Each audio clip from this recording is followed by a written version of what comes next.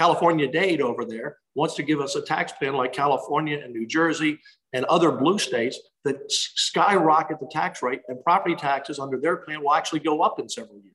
So we're not going to let that happen. Well, 1,000 for seniors, 800 for under 65. What are you willing to trade to get the Senate deal done?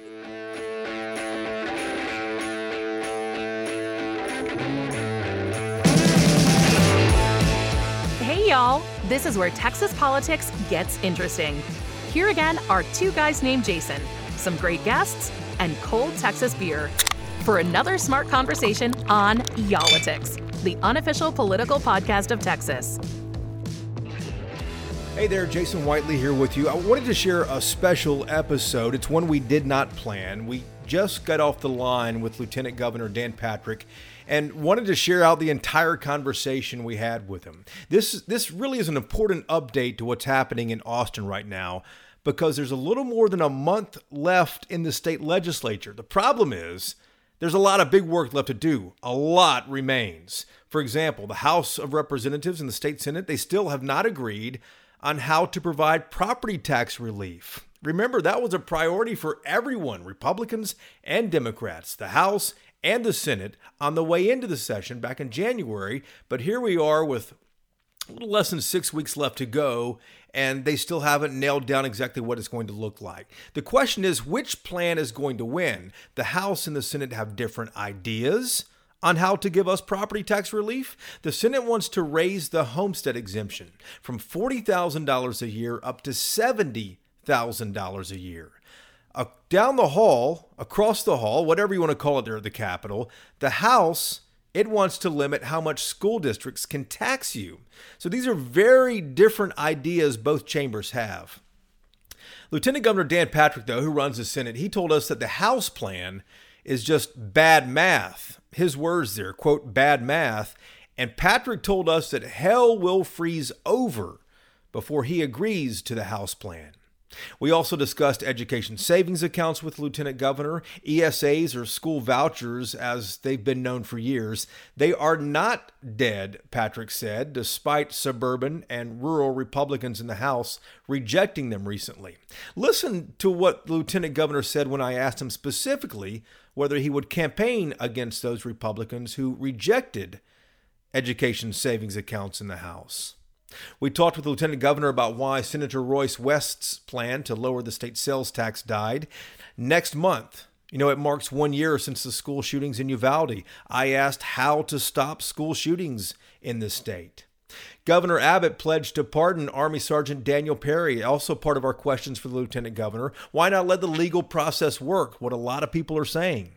And I asked Dan Patrick whether he expects Governor Abbott will call any special legislative sessions this summer after the main session adjourns on May 29th. Patrick, listen to this. Patrick said he would withhold a bill to force a special session if priorities are not getting passed. It's something he's done in the past, back in 2017. He said he prefers not to do it, but he said that option is reserved to him and available to him if he decides to do it in the final hours of the regular session. Take a listen to our full interview here. Governor, welcome back to the program. The clock is ticking right now, a little more than a month left in the session. The Senate has passed most all of your priorities. Just a couple remain, I believe, right now. The House has not passed that many bills when compared to sessions past. What do you think is not going to get done when the gavel falls at the end of this legislature? Well, for the numbers, just to back up what you're saying, as of last week, they'd only passed 85 bills. We've passed 316. We're right on pace. We've also passed out 28 of our 30 priorities. They've passed out few of their priorities, or the governor's priorities, the people's priorities.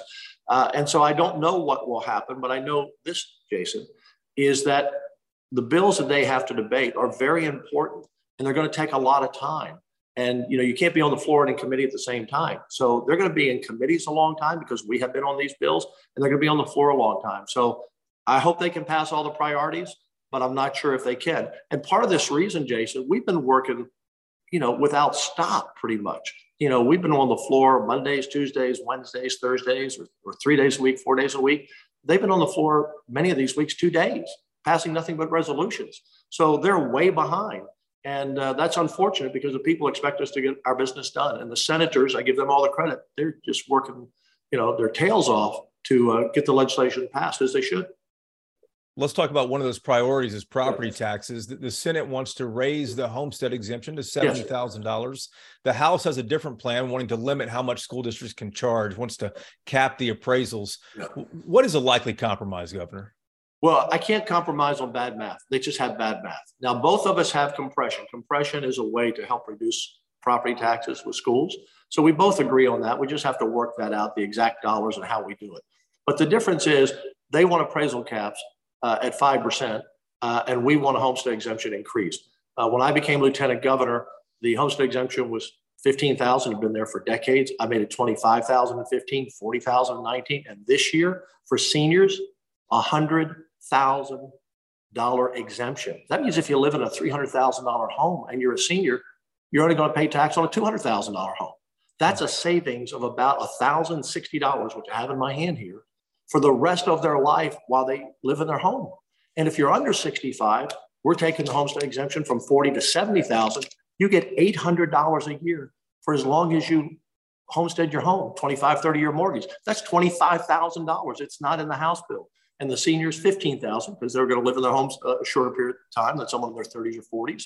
So this is over $100 billion in tax savings over 15 to 20 years. And by the way, seniors, your appraisal's already frozen. You get nothing in the House plan. With us, you get $1,000 every year for 15 years. And again, $800 a year for everyone under 65. And let me just say this as quickly as I can, Jason, without getting in the weeds.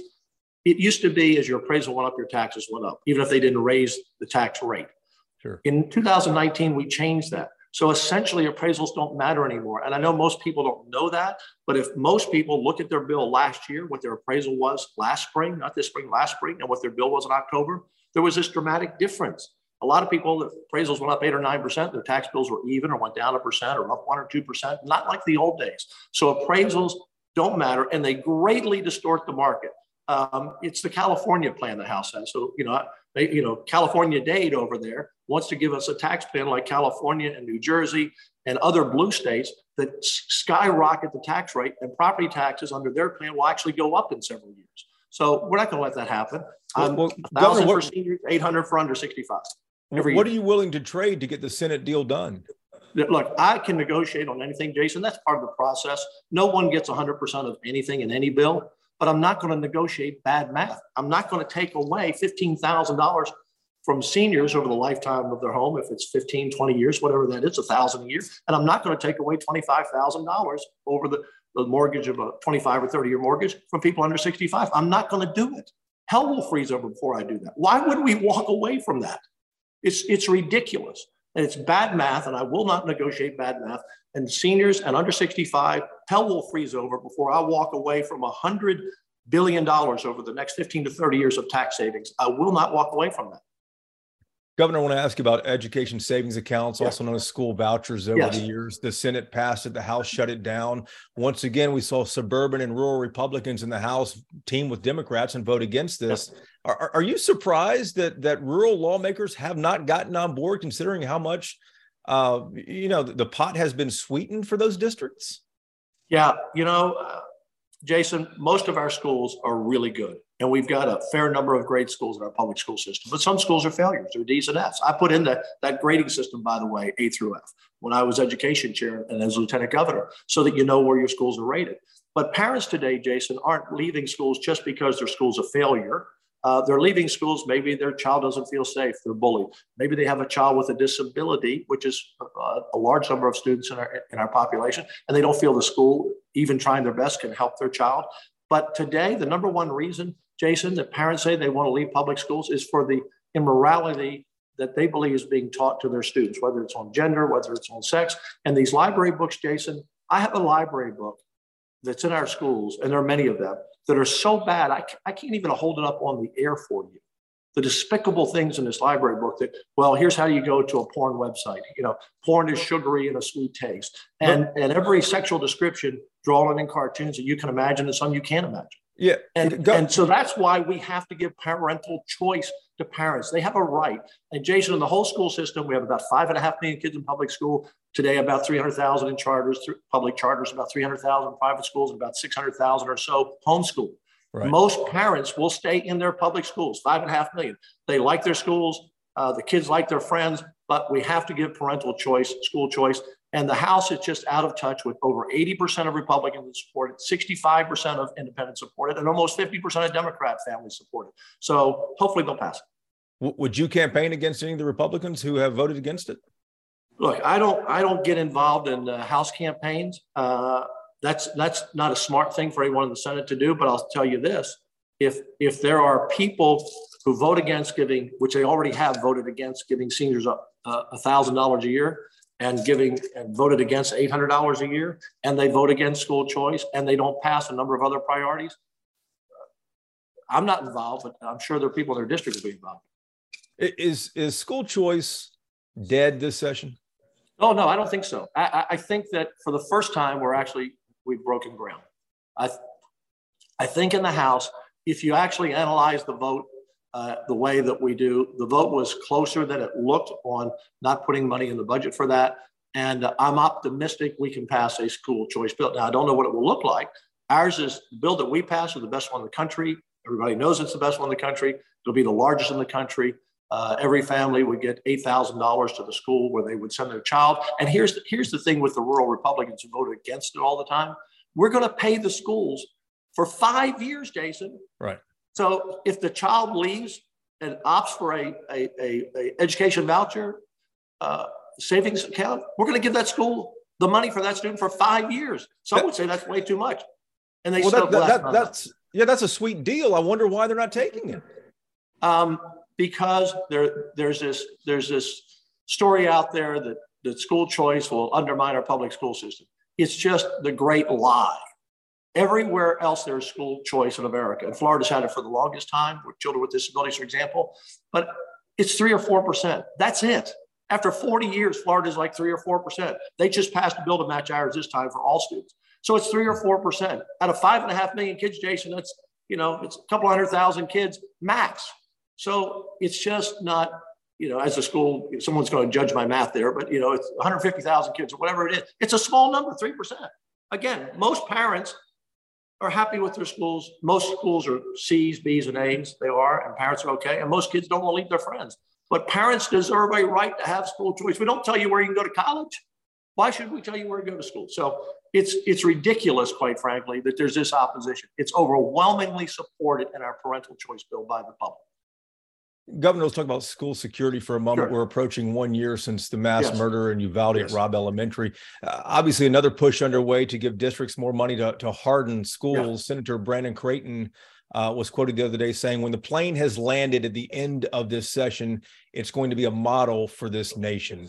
Do you expect the Senate plan that passed is really going to stop school shootings, though? Look, you can never stop evil, Jason. I'm sorry to say. We can pass all the laws on everything from murder to rape to carjacking. We can pass all the laws. We can try to protect every citizen. Our police, men and women, do the best they can every day, but there's evil out in the world. We have to do the best we can to prevent it. And we have to have the safest facilities we can, particularly in our schools. After Santa Fe, which happened back, now it's been 5 years or so ago, down south of Houston, and I was one of the first ones on the scene. I just happened to be near the school. Immediately it was, and we've talked about this, Jason. It was clear to me we had too many entrances and exits to the school, too easy to get in. And look at Uvalde, what happened? There was a door. It wasn't even the main door that someone was able to get in. So, for example, we can put hundreds of millions into secure doors, but if they're left open and unlocked, So what's the answer? What's the answer then? Because the answer is, so we're going to put more money, over $1 billion. I think it's about $1.5 billion, $1.5 billion, into school security to find the best ways to secure our school. We need more officers on duty. We passed a bill just yesterday for retired police officers to come back in, maybe to take a job as security officer in those schools. And so we just have to have everything we can, Jason, to protect those kids. But we can have the greatest security package. And if doors are left open, then security breaks down. So it's a team effort, and we're all in for this. The legislature is spending $4.5 billion on border security, $1.5 billion, I believe you mentioned, on school security. What do you say to parents who think the state might have its priorities out of order? Oh, I think I'm not sure of that question, Jason. Honestly, I think people in this state, the number one issue is secure the border. I mean, look, I've traveled all over the state when I campaigned last year, 130 cities in my bus tour. And the number one issue everyone talked about was border security, because the fentanyl that's coming over the border. We just had a friend of mine on the Senate floor a few weeks ago whose son died of a fentanyl overdose. We are losing students and young people from 18 to 45. The number one killer is fentanyl. So we have to try to interdict that, as well as criminals who come in, as well as terrorists that have been caught on the border. So we have to do the job. We used to spend $400 million a year on border security, and now it's $2 billion a year, $4 billion over the budget. And so we have to do it. It should be the federal government's response. And when we get a Republican president in there in 24, which I hope we do, we're going to send them a bill so we can get our taxpayers paid back. Governor, a few last questions for you. The Senate wants to spend $10 billion to update the grid. Yes. $1 billion for large water infrastructure projects, places like North Texas really needing that to keep growing like it is. Neither of those are in the House budget. Why not? I don't know. We'll reconcile the budgets. Look, Jason, to me, the most important thing this session we must do is provide power to the grid that we do not have and we desperately need. We do not have enough natural gas plants or coal or nuclear, and the easiest ones to build are natural gas plants. So we're not spending $10 billion to build them. We're loaning $10 billion of our surplus, which I think is a good way to do it, like we do on other water projects, quite frankly. We're going to loan that money to companies that want to come in and build power plants. Look, it takes about 3 years to build a plant. We have to get started. We have to have certainty. There are all kinds of plans out here, but none of those plans offer certainty, Jason. We were so close to losing power in our state when Uri hit, not for just several days, but for several months. The system almost totally broke down. So, everyone talks about, well, renewables. I'm not anti-renewable. Texas is the 5th largest renewable, you call it the country, but as a state in the world. There's US, China, India, Germany, and Texas. And right now we're becoming California again. And we have more renewables soon than we'll have natural gas. If the wind's not blowing, we don't have power. If we don't have power, that can in fact impact life and death. If you don't have power, that will stop businesses from coming here. So we need more natural gas power. We're simply saying, it's about $1.2 billion per megawatt. We need about 10,000 megawatts. Everybody agrees we need more. We need it more. It's just, how do we get it? And so we set $10 billion aside out of the surplus for these loans. And I got to get the House to pass it and the governor to sign it. But that's been the Senate plan, bipartisan plan. Will all the surplus money be spent besides what has to go into the rainy day fund? No, let me tick off a couple of things for you real quick. $4.5 billion for retired teachers, the first COLA they've had, plus every retired teacher 75 and over gets a $7,500 check. Money in for broadband for rural Texas to connect everyone and some of our inner cities. Money in there for water projects, as you mentioned. Money in there for the grid. Money in there for buying more parkland. Money in there. I'm investing $2.5 billion for mental health care, more beds than we've ever had in the state of Texas. And many of these are going to be constitutional amendments, Jason, on the ballot in November that people can vote for. And many are in our budget. But we're still going to leave here with a healthy budget of, depending on how the final budget shakes out and what we do on power, somewhere around $20 billion. Plus our rainy day fund that will be over $20 billion by the end of the fiscal year next time. So we're the healthiest position. I would argue Texas is in a better financial, clearly, than the United States. It's totally broken in debt. And we're in better shape than probably any place on the planet with the surplus that we had. California had a $100 billion surplus a few years ago. Now they have a $22 billion deficit because they spent all the money. We're not going to do that. We're going to spend the money wisely, get it back to the people through property taxes, retirement packages for teachers, et cetera, raises for law enforcement, raises for teachers, et cetera, et cetera, et cetera. We're going to do all these things, but still watch the money so we're in a good position moving forward. Governor Senator West appeared on Inside Texas Politics recently and talked about wanting to cut the state sales tax by almost a penny. He had bipartisan support and some interest from the governor as well. I believe he said he spoke with you and then he decided to withdraw that bill. What happened there? Well, he actually didn't have bipartisan support. I mean, he had a few people. I mean, he had one Republican would sign the bill. So I don't call that bipartisan sport. And I don't know if the bill would pass the House. But here's the math on it, Jason. I'm just a math guy, remember, at the end of the day. He wanted to reduce the sales tax by 0.5 cent. It would have cost our budget $7 billion. That's about what 0.5 cent brings in over a 2-year budget. That's $7 billion we can spend on a lot of things. And what would that have saved the average person? So if you bought something for $10 instead of 80 cents, you paid 75 cents. If you bought something for $1,000, just your tax was $75 instead of 80. The savings are so small. I actually think people would have said, "What? You gave me a 0.5 penny savings? You just saved me a nickel?" And what we're going to do though is we're going to take a couple of $100 million and we're going to add a surplus sales tax holiday for clothes, shoes, and some other things in his bill that will have another shopping weekend. People love that, with no sales tax on up to $200 per item. So that's a better way to do it. People get more value from it. And the 0.5 cent just didn't work. And there really, there was a Republican that signed on the bill with him, but there really wasn't broad support to do it because it didn't make sense. So Royce West is a good friend, great senator. We work well together, but he understood, and the governor was supportive of what we're doing as well. Last two questions, Governor, we'll let you go. Sure. A jury in Austin convicted Army Sergeant Daniel Perry for killing a Black Lives Matter protester. It's made national news for what the governor said, Governor Abbott saying he would pardon him.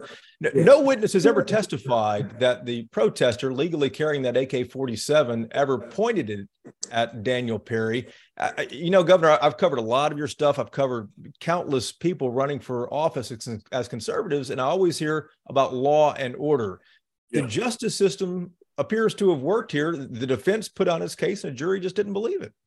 Well, Jason, the detective who worked the case, who is now retired, considered the top detective in the Austin Police Department, he has a sworn affidavit that he says was exculpatory evidence that the DA would not let him bring into the case or show the grand jury that would have probably prevented an indictment to begin with and probably would have found an innocent verdict. He had a 158-page slide presentation with the facts. The DA made him reduce it down to less than 100 pages. And he says it took out most of the critical facts on the case.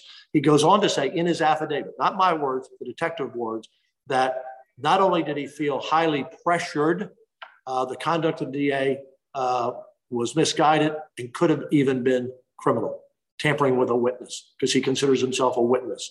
So when you look at that fact, that evidence was withheld from the grand jury and the case, that's a factor. Secondly, Jason, the testimony was blurred on that. No one disputes that the person who died, and it's a tragic that he did, but no one disputes that he was carrying around an AK-47. No one disputes he was around the car. No one singles out that person drove the car into the crowd. There was a lot of other evidence that just never made it in.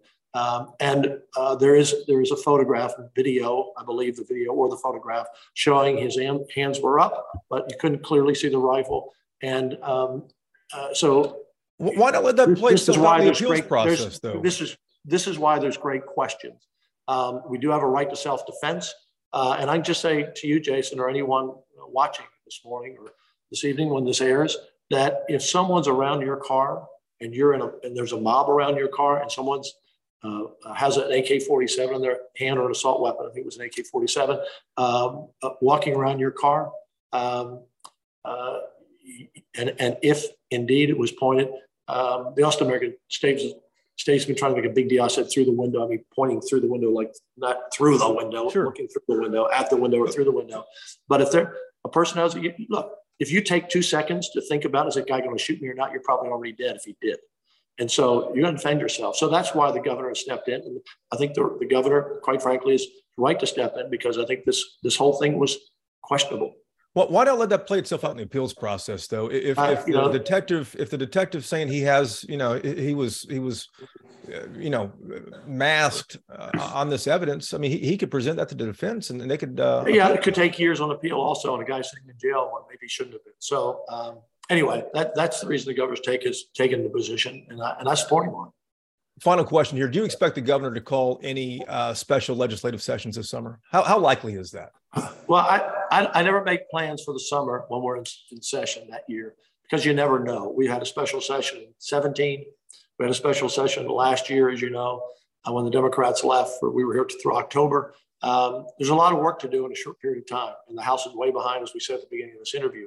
So there could be some issues the governor cares about. But on this property tax issue, where the Senate is giving seniors $1,000 every year they live in their home starting this year, and under 65 get $800 every year, the House is not doing that. That bill, that issue is about 16 to 17 billion of our whole budget. So if we don't agree on that, that's a big hole in the budget. So you can't leave here with 16 billion in there and not do property tax relief. So that issue alone, if the House doesn't, look, we're not trying to fight with the House on this issue. Their math is just bad. Their math is just bad. They talk about the biggest tax cut in history. No, their tax cut's about 50 to 60% the size of ours or so. So we're going to get that done. But if that doesn't happen, that's surely going to call us back. And there are other important issues. School choice is one. The governor's campaigned all over the state. If the House doesn't pass school choices, is the governor going to say, well, I gave it my best? I don't know. But right now, the pace that the House is moving, there's some big issues that may not come up for a hearing. And that will be up to the governor or myself in some cases. I can't call a special session. I can only create a special session, as I did in 2017 by holding back an important bill. If I think the people are not getting their priorities heard, if they're not getting the tax relief that they deserve immediately, because our bill takes place this year, theirs is even 2 years, even though it doesn't do anything on appraisal, it's even 2 years down the road. If I don't think the people are being, and the surplus is not being spent wisely, then I can just hold back a bill and then we have to have a special session. I prefer not to do that, but I have that option as I did in 2017. Governor, thank you for the time. We appreciate it. Thank you, Jason. Lieutenant Governor Patrick calling the House's property tax plan equivalent to California legislation. That was back at the beginning of our conversation there with him.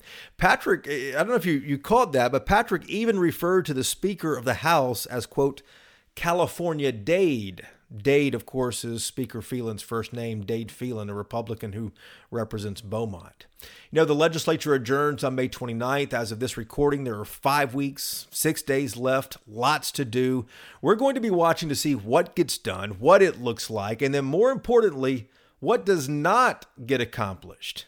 You can watch the entire interview with the Lieutenant Governor. The video of that's going to be on our YouTube page at WFAA in Dallas-Fort Worth, the YouTube page of that TV station, WFAA in Dallas-Fort Worth.